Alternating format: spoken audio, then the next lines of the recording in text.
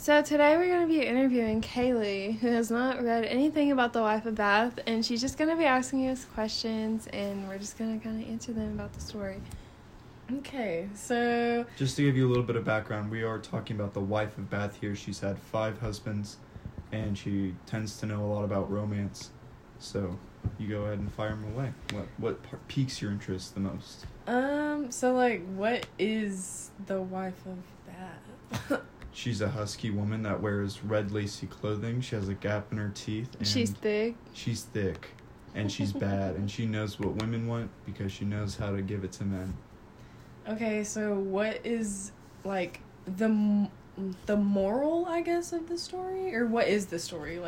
The story is about women's sovereignty.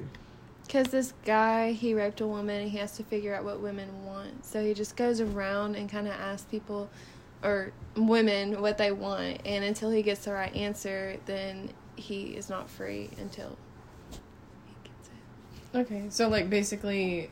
He has to ask everyone... Was it like a punishment? Yes, from Guinevere, King Arthur's husband, or wife. So it's a king and queen, and they give out punishments. And... He was originally sentenced to death by King Arthur. But Guinevere thought that she could make a lesson out of him and, give him a year and a day to go figure out what women want. So why was he sentenced to death? Because he raped a woman. He raped a woman? That was a death sentence back then, yeah. Okay. So that he was going to be decapitated until all the women in court were like, no, that's just not right. We need to figure out something different. So he has a year to figure out what women actually want.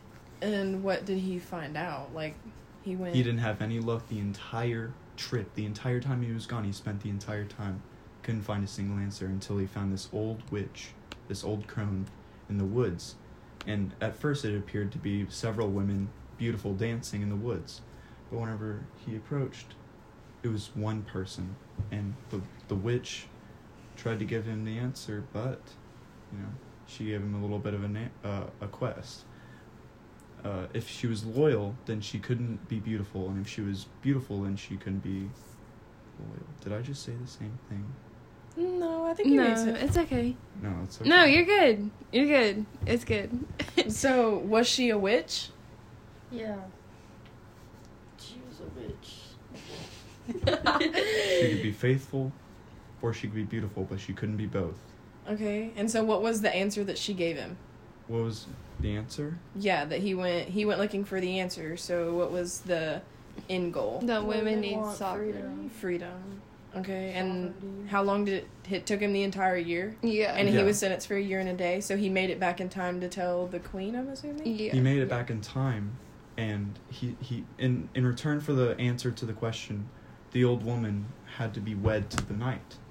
And whenever he figured out that she couldn't be beautiful and loyal, he was sort of lost. So she asked him to make the decision, loyal or beautiful, and he said, you choose.